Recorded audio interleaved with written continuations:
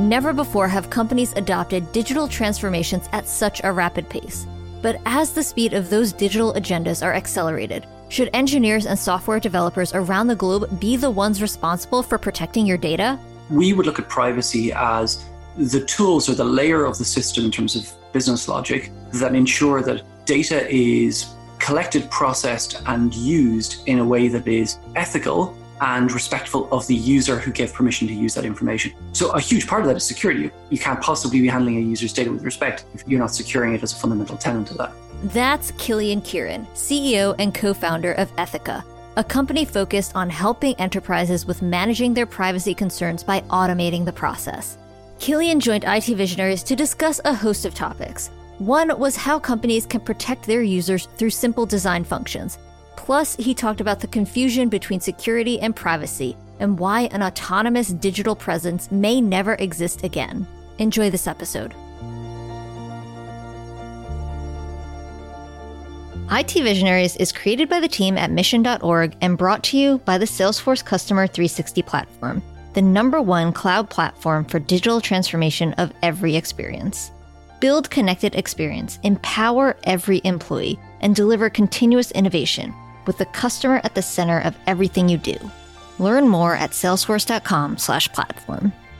This podcast is created by the team at Mission.org. Welcome, everyone, to another episode of IT Visionaries. Today, we have Cillian Kieran. He is the CEO and co-founder of a data privacy company called Ethoca. Cillian, welcome to the show. Thanks for having me, Albert. All right out the gate, we always got to know, what exactly is Ethoca? Of course. So Ethoca is essentially like Stripe for data privacy. That sounds a little bit glib, but what it really means is developer tools to automate data privacy compliance. So, when we think of data privacy compliance, you've got the GDPR in Europe. Most recently, you've got the CCPA, which is the California Consumer Privacy Act here in California, here in the US. And these are regulations that make specific obligations on businesses that collect and process data effectively. And so if you are a data-driven business collecting customer information, you've got to comply with these regulations. Ethoca plugs into your systems to automate that process so you don't have to build any custom tools. So explain for me what that is. So let's say, for example, I'm a software developer or I'm a business and I'm going to develop a new consumer application.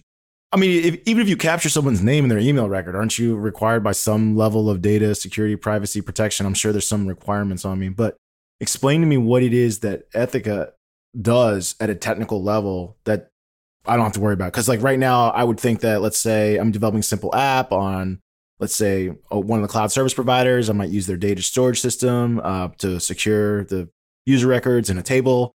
And I would just rely maybe on the cloud services to protect that because they have, things you can spin up for protection, or I might use a third-party vendor. What exactly does Ethoca do? Sure.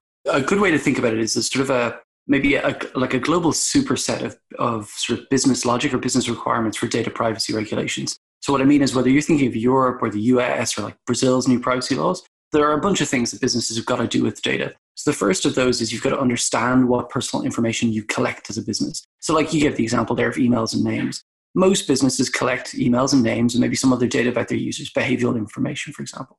You've got to understand where that exists. So like you've collected it, where you store it, how you process it, who in your business has access to that data, and what you use it for. That's often called a data map or an inventory assessment. Most businesses do that manually, right? So basically they have a spreadsheet, they audit, they analyze schema for storage systems, they audit third-party vendors, they generate this sort of, bird's nest view of where data sits in the organization. Like I said, they call it data map. In the case of Ethoca, we automate this. So we plug into data infrastructure. So structured storage systems, unstructured, key value stores, document stores, etc.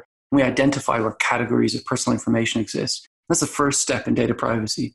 Once you know where the information is, as a business, you're legally on the hook for how you manage that information on behalf of the users for whom you collected it. So for example, in California, you have the right to say, hey, and I'm not going to pick a business we all know, so I'll just say, hey, e-commerce provider that I bought products from, give me the data that I bought, or give me the data that you have about me. So it's in California called the right to know. In Europe, they call it the right to access. So you're allowed to say to that business, hey, give me a copy of what you've got about me. The business is about 45 days to collect all of the information it has about you and return it to you in some readable form. Now, that sounds easy, but if you think about even a small high-growth startup, and you think of the sort of distributed nature of data infrastructure, You might have a transaction database, data warehouse. You probably have a bunch of SaaS vendors. Data's flowed into all of those. You've got to retrieve and categorize and collect all of that information. A user also has the right to say, hey, delete me completely. So the right to be forgotten or the right to be erased. And again, you've got to be able to understand where that information is and erase a user. Again, I won't name them, but we have customers that have, not one or two of these requests a week, but kind of 15 or 1600 of these a month. And so doing this manually would be a mechanical Turk, right? Like you'd have engineers dedicated to just looking up users by identity, matching records across systems, through foreign keys, and then erasing the data security. And that's just the basic of data privacy. Then it gets more complicated thresholds around access control, data entitlements, etc. All right, you're bringing me back to the horror days of back when I worked in enterprise software and we were selling software to other companies. And in the RFPs, inevitably, they would ask you, some level of data security protection, what's your policies, procedures. And I remember they would ask you very specific questions. And then I'd be like, oh my gosh, I don't want to make this report. Like it took like feats of lots of hours of labor to put together responses to this. Is that something you guys help with? Do you guys actually provide like a narrative almost? I don't know how it would come out, like if it's like in words or actually just chart maps, like you just kind of talked about, where you actually help a customer say, hey, if you ask me or inquire about how I store data, I can just go to my system and click a button, download all the stuff I need so that you can have a full response to an RFP question. Yeah, it's a good question. So, I mean, look, there's the sort of policy documents that should exist around like good behavior and security systems, right? So that's something that's got to be written by the business and ultimately signed up to by the engineers. We don't necessarily generate that documentation. What we do is generate all of the sort of hard technical visibility of where data exists. So if you want to know what categories of information you process as a business, so what actual data you have, who has it, and by who has it, I mean what systems hold the information, who has access to it in the organization, that Ethoca generates automatically. So the short answer is we do about 50-60% of the hard lifting, the stuff that would take engineers running in circles to do manually, basically. So I guess this is more like a broader question of the industry. How did you get into this? How did you know this problem was worth solving for yourself? Did you encounter it? Talk about your past. How did you get into this data security, privacy? It sounds more like regulatory what you're talking about, but it's always curious to hear how you found the problem really. Well, it's a great question, but I should say I'm definitely not on the regulatory side insofar as I'm not a lawyer by trade. My background's definitely engineering. It was a problem I encountered. So to sort of put a shape on that, so my background is physics and CS, but I'm a dropout. So, I went to college in Ireland, in Dublin in Ireland. I dropped out and I started my first business very shortly after dropping out of college. And back to your, you thinking of the good old days of enterprise software. My first business essentially built data intelligence and infrastructure tools for legacy enterprise customers. So we used to be consulting services. So we're basically building tech on top of legacy data sets for large customers. These were household brands, consumer packaged goods companies, large global companies collecting a lot of data, very often not very sophisticated about what they were doing with that information. And what we found, not intentionally, not by design, was about 7 or 8 years before the GDPR came into effect, General Data Protection Regulation in Europe. Those regulations came into effect in 2018, in May 2018.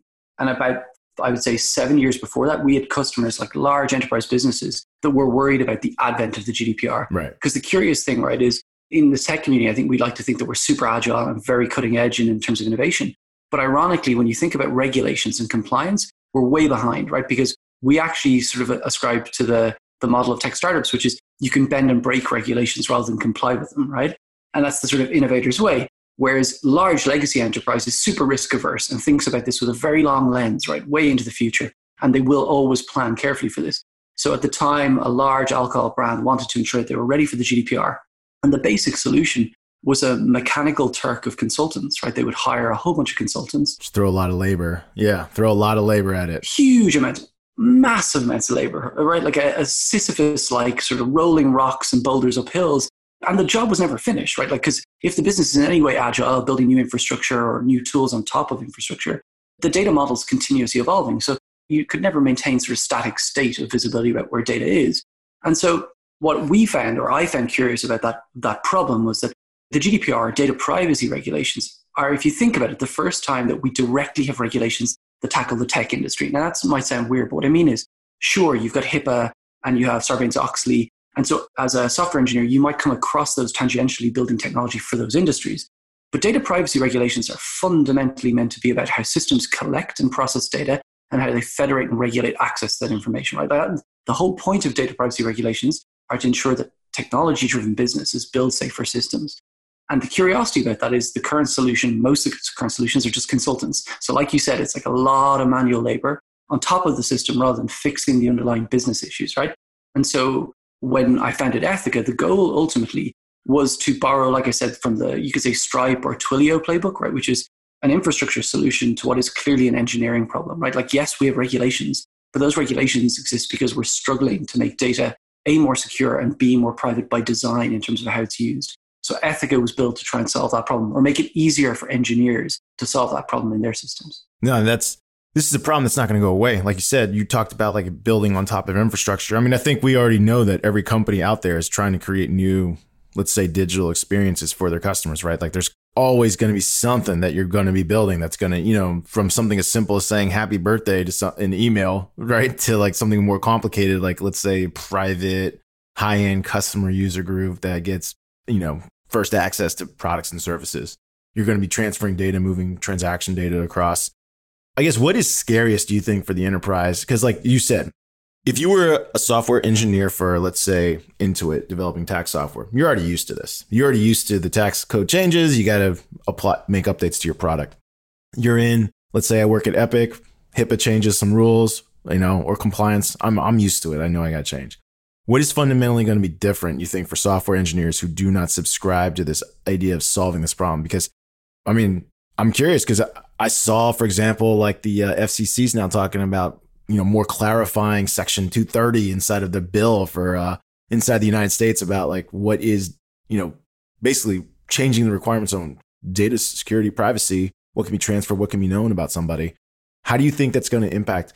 I mean, to me, it seems like there's going to be more unique laws, or do you think there's going to be less, meaning like whole nations are going to adopt philosophies? I'm curious what you think on how data security is going to change. Is it going to be regional? It's going to be geographical, national? What's going to happen? Yeah, honestly, it's a great question. And I'd love to have a perfect answer. I think what I'd say is this.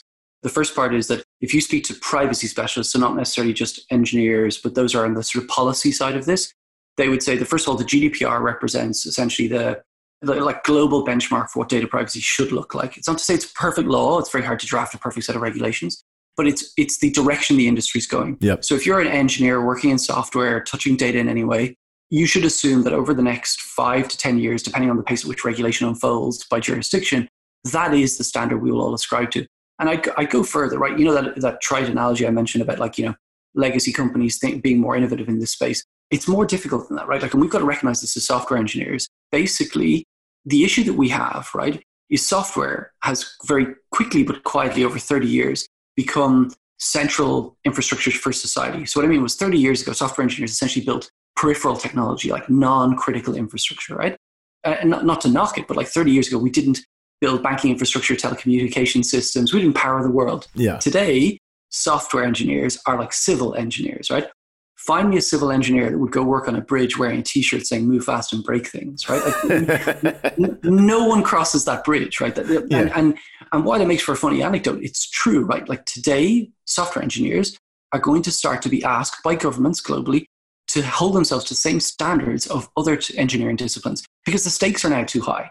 So back to your question about, how should we think about this and plan for it? As individual software engineers, we need to get used to the idea that the SDLC flow, like the fundamental way we build systems, so design and implement software systems, will be changed forever because the risks are now too high. So either we change and adapt ourselves as engineers, or we'll be forced to by regulations. So one of the things we talk about inside of IT Visionaries is a lot of this idea of the transformational CIO or the transformational CTO who has to not only bring, let's say, companies into modern infrastructure, modern systems, modern user interfaces. They have to select technology to support all of this. They have to be responsible for the direct P&L on these.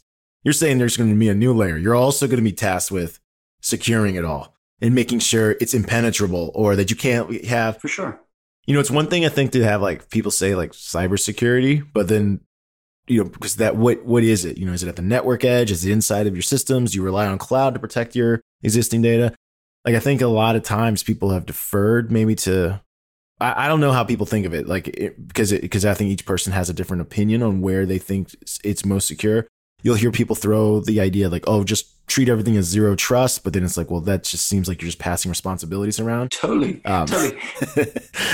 Do you like we're going with zero trust systems? Like, well, I just don't trust anybody. It's like, well, doesn't mean your systems are impenetrable, right? So not at all. But you're not quite in the security space because you're not preventing the attack, but you're just identifying this is where all of your information is moving. Right. I think the way to think about the distinction, and transparently, this is something I've learned over the last decade of like really studying this problem as we started to tackle it at Ethica, is that there is confusion between security and privacy and protection, even as terms. They're like a Venn diagram of crossover. And ultimately, at the heart of a well-designed system, you've got all three, right? Great security, great protection, and great privacy. We would look at privacy as the tools or the layer of the system in terms of business logic that ensure that data is collected, processed, and used in a way that is ethical and respectful of the user who gave permission to use that information. So a huge part of that is security, of course, right? You can't possibly be handling a user's data with respect if you're not securing it as a fundamental tenet of that, right? I think a good analogy for this, so when you talk about like zero trust and sort of like the extreme friction-filled versions of an SDLC future, the challenge there is just that, right? Is on the one hand, you're asking engineers to build safer systems, but today we're not necessarily giving them a framework to do that or like the right tools. Like the assembly line for manufacturing software hasn't evolved a lot in the last 30 years. Sure, we have like the idea of agility and like agile workflows and sort of Kanban and Scrum, but fundamentally what engineers do in the SDLC process hasn't changed a huge amount.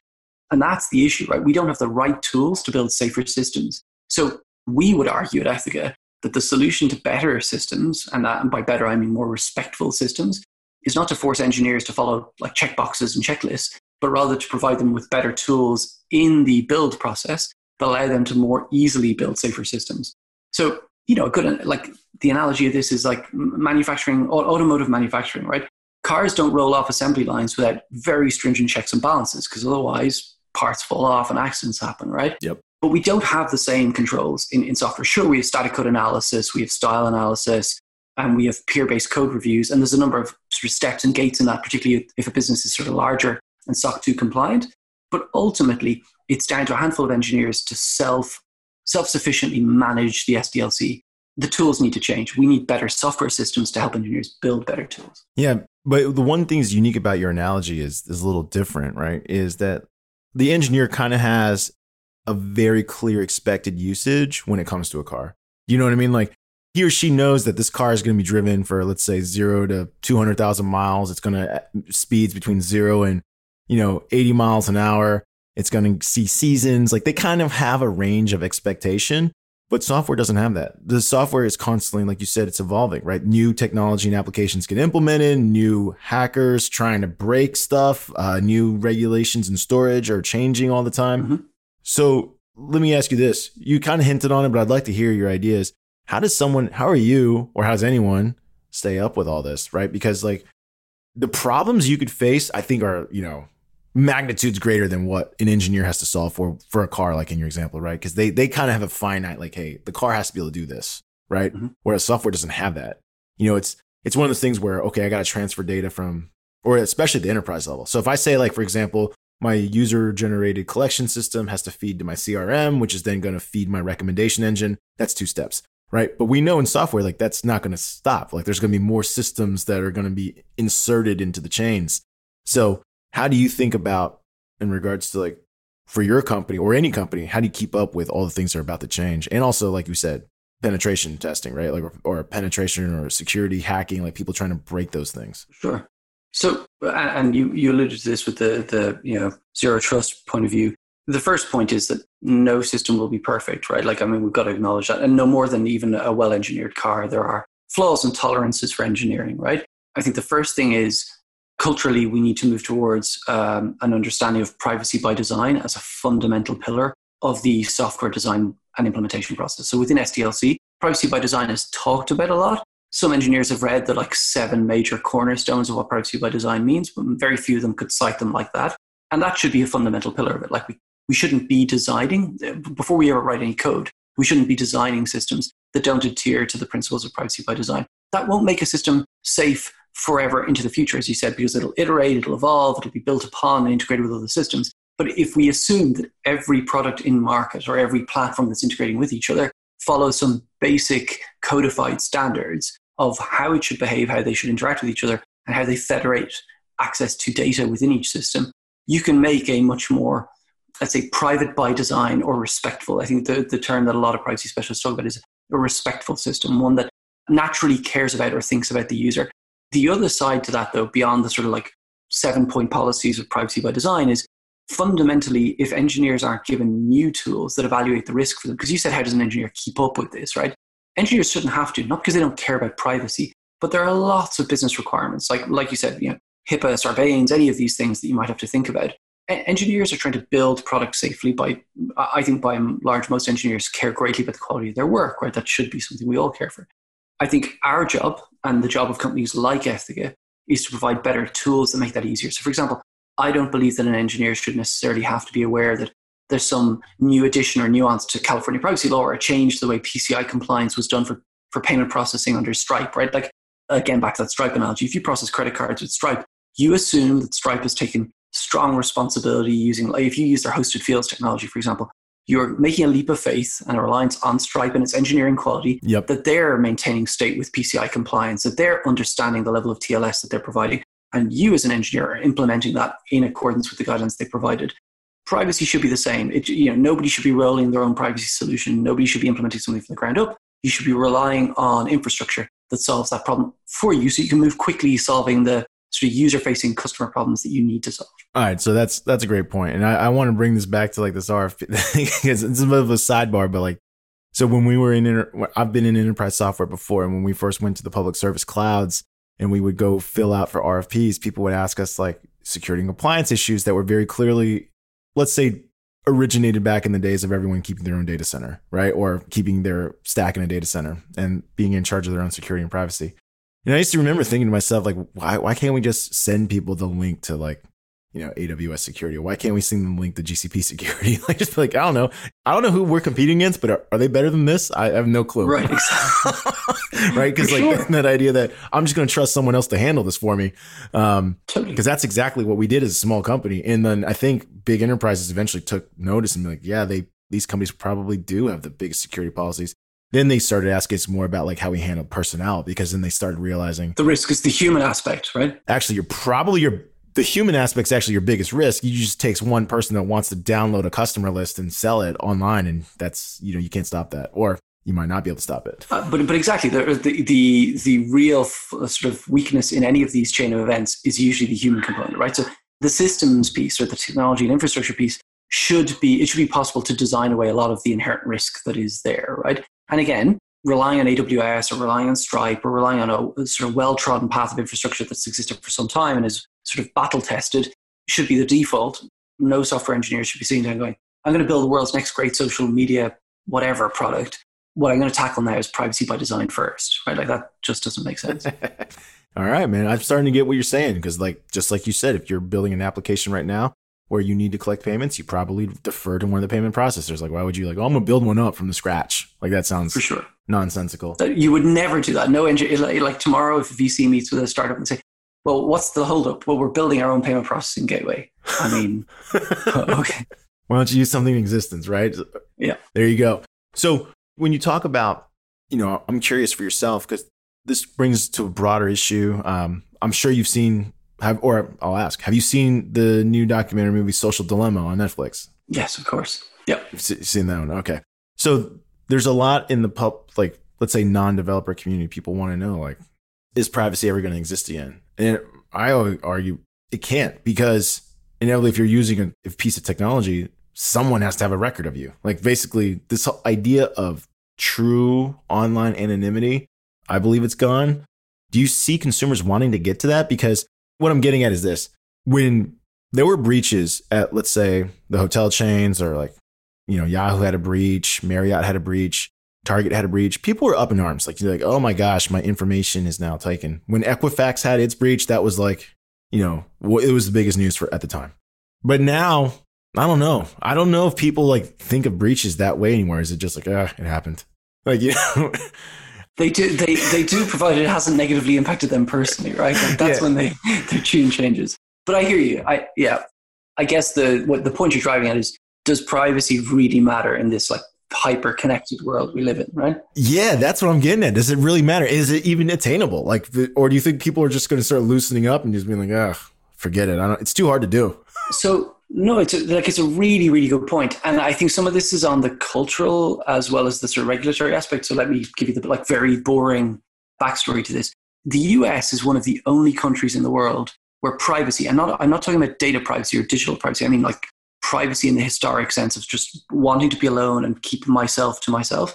And privacy is not a constitutional right. Like in most countries, and I'm not exaggerating, in most places in the world, privacy has been something enshrined in bills of rights and constitutional rights for countries for centuries. I mean, in France, I think, don't quote me on this, I might be getting it wrong, I think it goes back to the 1400s. I need to double check that or the 1700s. It goes back a long time. And so other countries have always had a different cultural attitude towards privacy, whereas curiously in the US, because it was the sort of leader of the sort of both industrial and technological ages, has had a different view of the value of personal privacy, right, for the individual and the information they own, because that information had ultimately a marketable value as a good.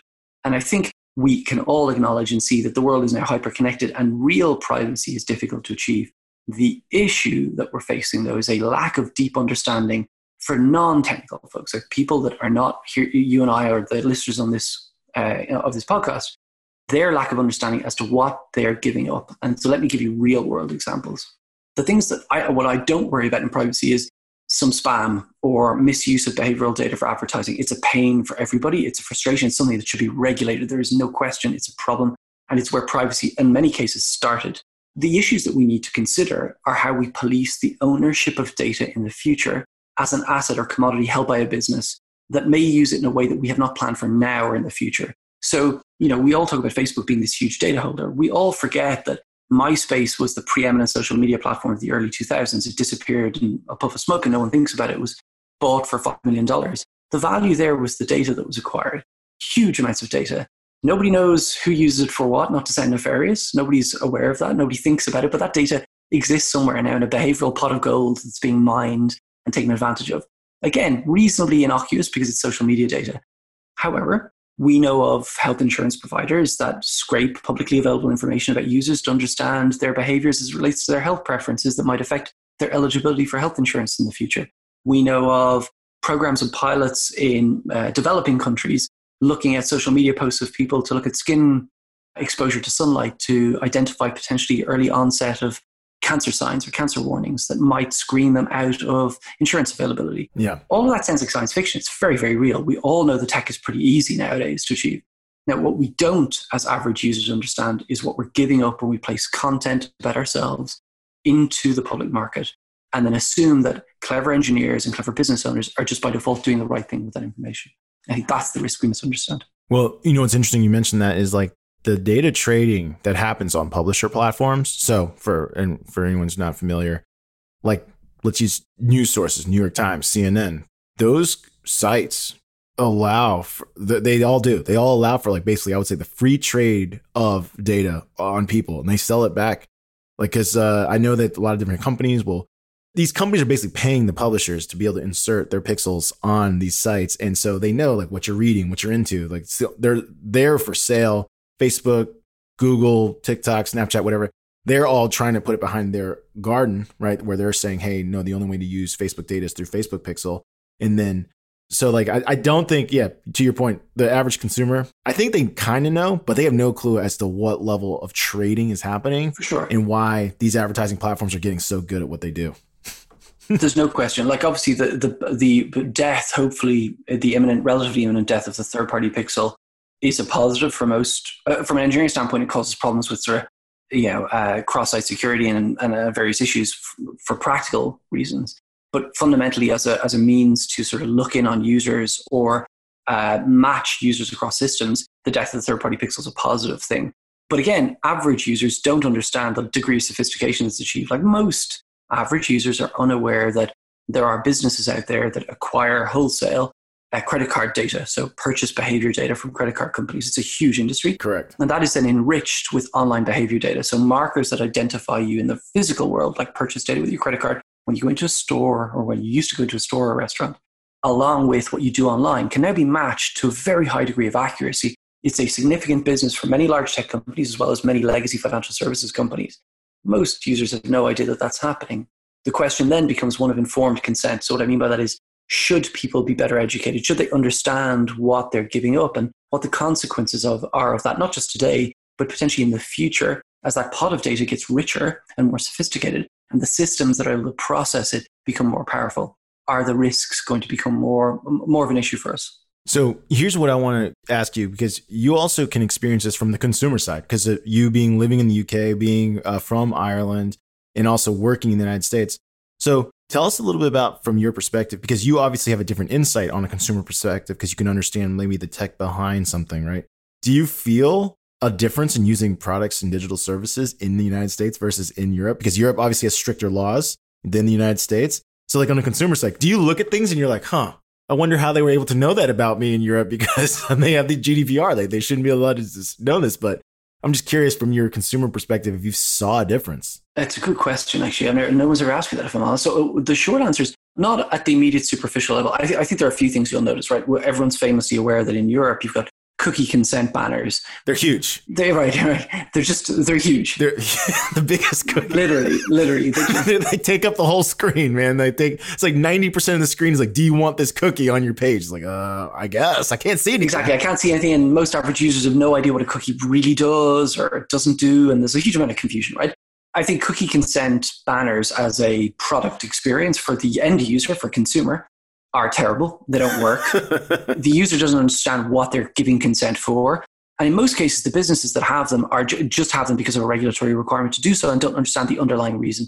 But that's the most visceral or visual thing that you can see as it relates to data privacy differences between Europe and the US. But even now, with the advent of the CCPA in California, the number of businesses that contacted us over the last 3 months looking for a cookie consent banner. We don't do cookie consent because it's not a problem a business should worry about. But the number of companies that thought that the solution to the CCPA was a cookie banner.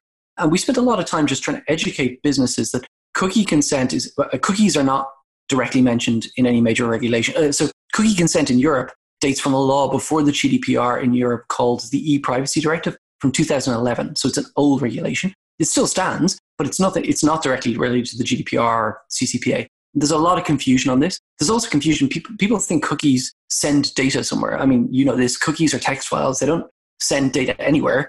Pixels and, JavaScript hooks, they read the cookie. They say, now I know who you are. They read the cookie, right? So this idea of cookies being the arbiter of all evil on websites is like a misnomer, right? Like ultimately, it's a text file and you can read the contents of it and do all sorts of things with it, right? And that has nothing to do with the cookie consent mechanism.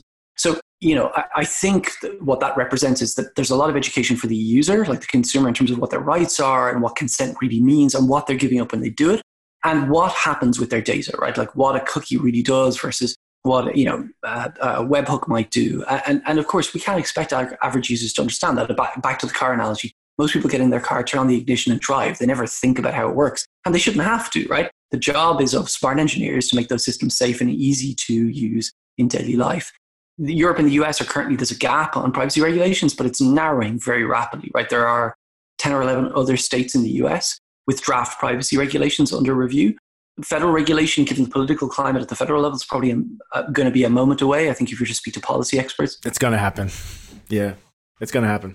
It will happen, but we're more than 2 to 3 years away from that. And so as a result, businesses in the US are going to have to contend with like state level regulations, like a patchwork of state level regulations for quite some time.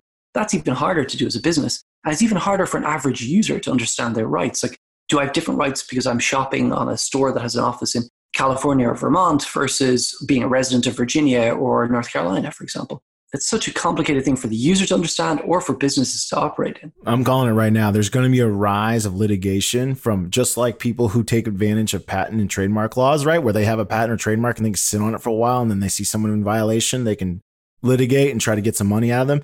There's going to be a rise of litigation inside of the U.S. court system. I don't know about Europe because I think Europe's a lot harder to sue somebody. But inside the U.S. court system, for sure, of people that just look for these violations of privacy laws and data privacy laws, and they're just going to come after companies and try to get paid doing that. That is going to be an actual business, I think. I don't know. It's going to be scary, but it's going to happen. Oh, it already is a business. It's already a business. Trust me, in the 2 months since the CCPA came into effect in California, that has already popped up as a business, because something most people don't know, the CCPA gives you, it's a boring side edge to the law, but it's worth understanding. The CCPA provides a condition for what's called authorized agents. So an authorized agent is an independent party that can establish itself to get your permission, so they can come to you and say, hey, do you want to give me your rights and I will file your privacy requests to Amazon or Google on your behalf. And if they fail, I will then pursue them on your behalf for you. So this exists as part of the regulation, authorized agency. So a business needs to be able to accept a request directly from you as an individual or from an authorized agent on your behalf, and then be able to meet that requirement. This sounds so bad. It's good. It's the conditions of being in the tech business. I think this is something interesting. I'll ask you as well. One of the things that probably was really appealing between, let's say, 2005 till, let's say, now, in the last 15 years of building a tech company, was kind of like we talked about, like the number one, you can build and move, you can build fast and break things, right? It seemed to be okay to break things. There wasn't that many people to slap your hands, right? The risks were lower. The risks were much lower, right? So, your capital investment was lower. Your ability to take on risk was high. You could skirt regulation litigation, right? Like you get a VC fund, you can just take a bunch of scooters and dump them in a city. The city didn't even know how to address that, right? I've seen numbers on, prior to pandemic, business startups were actually falling. Like I saw entrepreneurship stats were actually diminishing. Like fewer people were starting businesses. But now the pandemic's here, of course, a lot of people are out of work. There is more businesses starting. But do you think these data privacy and regulation laws are going to have an impact on the, let's say the two kids in a garage kind of romanticism that say, hey, we want to start a software product, but I just can't comply with all these things. I don't know how to comply with all these things. Or do you think that's where you guys step in and say, like, hey, listen, we're going to continue to make it easy to comply because this is just now the way things are. And you have to use, if not us, something like us to just even get started. Yeah, absolutely, Albert. So the concern you pointed out is one that's often been raised by sort of not cynics of data privacy, but those who are concerned about the potential competitive moat it creates around big tech, right? So yeah. the argument goes like, it protects big tech. That's what they'll say, right? Like, yeah, Google and Facebook can comply with this stuff easily because Google and Facebook have got an army of lawyers and engineers, etc. And I don't mean to pick on them. I just mean big tech, like large engineering teams, large legal teams can comply with this stuff, right? And I think the argument is partly valid. The other side of it is all businesses, even those big ones, are finding it hard to comply with these regulations, actually. So the moat is, I think, not entirely substantiated. The argument is over time, of course, they'll find it easier. I think the latter point you make is also true. Businesses like Ethoca, and not only Ethoca, I think there's a whole bunch of platform-based solutions to data privacy, engineering and infrastructure tools, some are ours, some are others, that seek to make it easy to sort of flatten that and sort of make it more meritocratic so that anybody with a great idea can move quickly to build a system that is safe by design for its users. Provided we can provide those tools to the market, I don't see any reason why data privacy shouldn't lead to just better systems for all users and a better outcome for everybody. There you go. Well, I appreciate you sharing those insights. Killian, so one of the things we always want to do towards the end of the interview is we want to get to know people a little bit better. You ready for some lightning round questions? Okay, let's do it. Before we go, got to read a note from the sponsor. The lightning round is brought to you by Salesforce Customer 360 Platform, the #1 cloud platform for digital transformation of every experience. Lightning round. All right. Now that we know that you're not in New York City right now, we got to know. So tell me, what are your favorite places? What's your favorite part of living in New York City? And then you also have to, of course, tell me about your UK place as well. Oh, man. But I don't know the UK very well. I know London or New York way better. I'll do my best. Okay. Oh, okay. Well, let's go there. How much time have you spent in New York versus, I guess, Ireland now? The last 10 years in New York. Okay. Yeah. Okay. So I feel like I know New York well. So what's my favorite part of New York? I would say this is going to sound like a cliche, going for a run in the morning before work on the East Side River track, which is an athletics track on the East River. How early do you wake up to do this?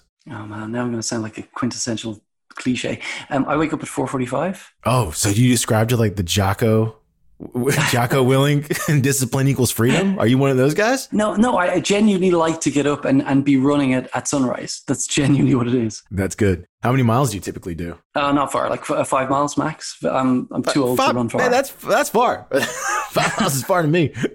When you run, do you listen to books, podcasts, or music? Music, always music, and generally a very old, obscure electronica, bizarrely, which my entire team has called me out on as being weird and obscure. Oh, so your entire team makes fun of you for your music tastes? Oh yeah. Do you still make them listen to it? No, I never make them listen to it, but we have a thing. We do team drinks on Zoom on a Friday, and they now have a music quiz where one person's the MC and plays songs, and everyone else has to guess what it was or the song is. It was my turn 2 weeks ago. It was a disaster. Everybody was very, very, very disappointed in my musical taste. There you go. Were you just unable to reference any of the popular songs and artists? Absolutely zero. Like no pop culture knowledge. Like absolutely zero. You sound like me. I feel like I would lose. My company makes fun of me too. It's messed up. All right. What about your phone? Do you have an addicting app on your phone? Is there any app that kind of pulls you in more than others? I use a note-taking app called Bear, which I love just because it supports Markdown, and that just is obvious for me. So I got rid of all of the other like Evernotes and Note and all of those, and I use Bear for everything. I'm obsessed. Okay, I've not heard of Bear, but I'll have to check that out. Besides running, what other non-work related hobbies do you have? I build vintage motorcycles, cafe racers. Oh, like Triumphs? Like old Honda CB750s, BMW R650s. But I turn them into cafe racers for friends. So like buy an old bike and then rebuild the engine, redo the frame.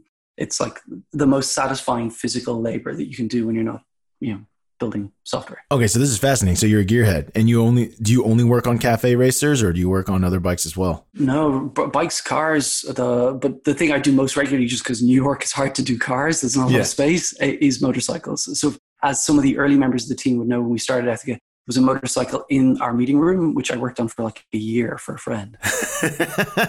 Grease and all? Oil pans and all? Oh, yeah. It made a terrible smell and noise. So do you ride motorcycles yourself? Yeah, ride bikes on the street, and used to race quite a lot with my brother. Not so much nowadays, no time, but yeah. Have you ever been to the Isle of Man race? So that's like a huge part of my family's history and heritage. My dad loves it. My dad's in his late 60s, still goes every year as a marshal. So he works there for track safety. It's a huge part of our life. Okay, so you've actually attended the race. Oh, yeah. It is everything you've seen on YouTube. If you watch a YouTube clip of the Isle of Man TT, for anyone who's not familiar with it. Let's describe it. All right, listen, the people keep telling me that the world of IT is boring. I'm like, nah, it's not. These guys all have interesting hobbies. All right. Talk about the Isle of Man. I know how I would describe it, but I'd like to hear how you describe it. So the Isle of Man is what Irish people refer to as road racing. The US, you'd call it street racing, but imagine guys riding motorcycles at an average speed of 200 to 220 miles an hour on what you would describe as a country lane with potholes, grass verges and ditches on both sides. And so it's a 37-mile lap of an island. They'll do 5 laps of an island, and they will average speeds of about 180 miles an hour on these country lanes, which means that they're traveling in excess of 220 on occasion. There are huge accidents, admittedly, and the fatality rate is grim, unfortunately. So I'm not sure that the sport will be here for much longer, but it is an incredible spectacle to see. You've never seen, if you watch racing of any kind on a track, it looks positively easy by comparison when you see these guys do this on the street. Okay, that was a very PG description. This race is mental, okay? Isle of Man, you got these guys ripping down on their, sport bikes, crotch rockets, if you will. I knew where you were going. Full leather, right? The lanes of these roads are abnormally narrow. We're not talking about a normal 2-lane road. Like when Killian's talking about like it's a country road, he's talking about like a country road made for vehicles sized maybe in like the 1930. Like these roads are tiny. Like a Hummer isn't fit on, you couldn't have 2 Hummers pass. Like there's not enough space. No, definitely not. No way. Right? No. Yeah. Not only that, it's not a track. So there's like houses, buildings, brick, fences. Oh yeah, right up against the street. And they just wrap things like a pillar for the entry to a house is just wrapped with 2 bales of hay. Right? A couple bales of hay to protect you. The curves, when you hit a curve, it is completely blind. So it is not like a track where you can kind of see you're about to do a horseshoe turn and it's going to turn and you can kind of like put your eyes on the position. I read an interview where the people they have to basically memorize the track because this like blind curves everywhere. It looks like these guys are about to wreck at every second. It's not like a normal motorcycle. I feel like when I watch like MotoGP, I see they look dialed in. Isle of Man looks like their bike is on the verge of crashing at all times. So Albert likes MotoGP and the Isle of Man. So then we're kindred spirits. So yeah, so my brother's racing Laguna Seca this weekend, in fact. So your brother's ripping Laguna Seca this weekend, yeah. All right, we got to tell all the IT people now, the tech people. Laguna Seca is a famous track in California, and it has this huge downhill portion they call the corkscrew. And if you watch that on television, I mean, it looks like a roller coaster drop. Like these bikes are going, 180, 200 mile an hour, and it looks like they drop into the abyss, and it has a curve as they go down it. So your brother has to be pretty good if he's going to handle that without, going down. When he's not doing his day job, which is he's the global data protection officer at Twitter, of all things, he teaches people to race motorcycles. That's what he does. Yeah, for real. There you go, man. These guys got great side hobbies. So good. So good. All right. One more question for you. What is the best advice you would give someone the first time going off and starting their own software company? Avoid the cliches of just follow your heart and do it no matter what anyone says. Most importantly, identify a problem that is poorly solved today or can be significantly improved upon. I think the mistake first-time entrepreneurs make is don't rely on data and just go on intuition or gut for a problem that needs to be solved. Test it and refine the idea and ensure that it is a problem worth solving with an addressable market. And again, that makes me sound like a financier or a banker, but that, like, if you want to build a scalable tech company, a startup that's going to scale, you need to make sure it's a problem worth solving that people will pay for. That's the only thing, in my opinion, that matters. All right. I mean, Killian, you're living proof of that, right? Because if you follow your passion, you'd be fixing bikes, but you're building software because it's got a big scalable problem. Exactly. And it allows me to keep building the bikes, right? So there you go.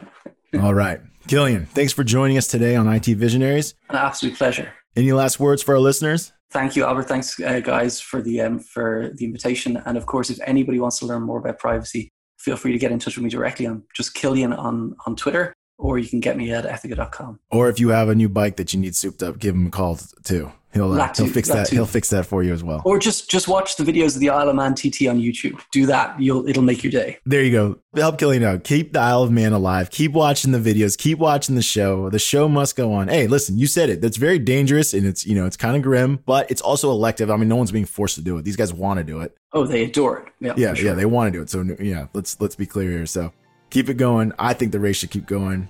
I'm glad you shared all your wisdom and insight with us today, and thanks for being on the show. Pleasure. Thank you, guys. IT Visionaries is created by the team at Mission.org and brought to you by the Salesforce Customer 360 platform, the #1 cloud platform for digital transformation of every experience. Build connected experience, empower every employee, and deliver continuous innovation with the customer at the center of everything you do. Learn more at salesforce.com/platform.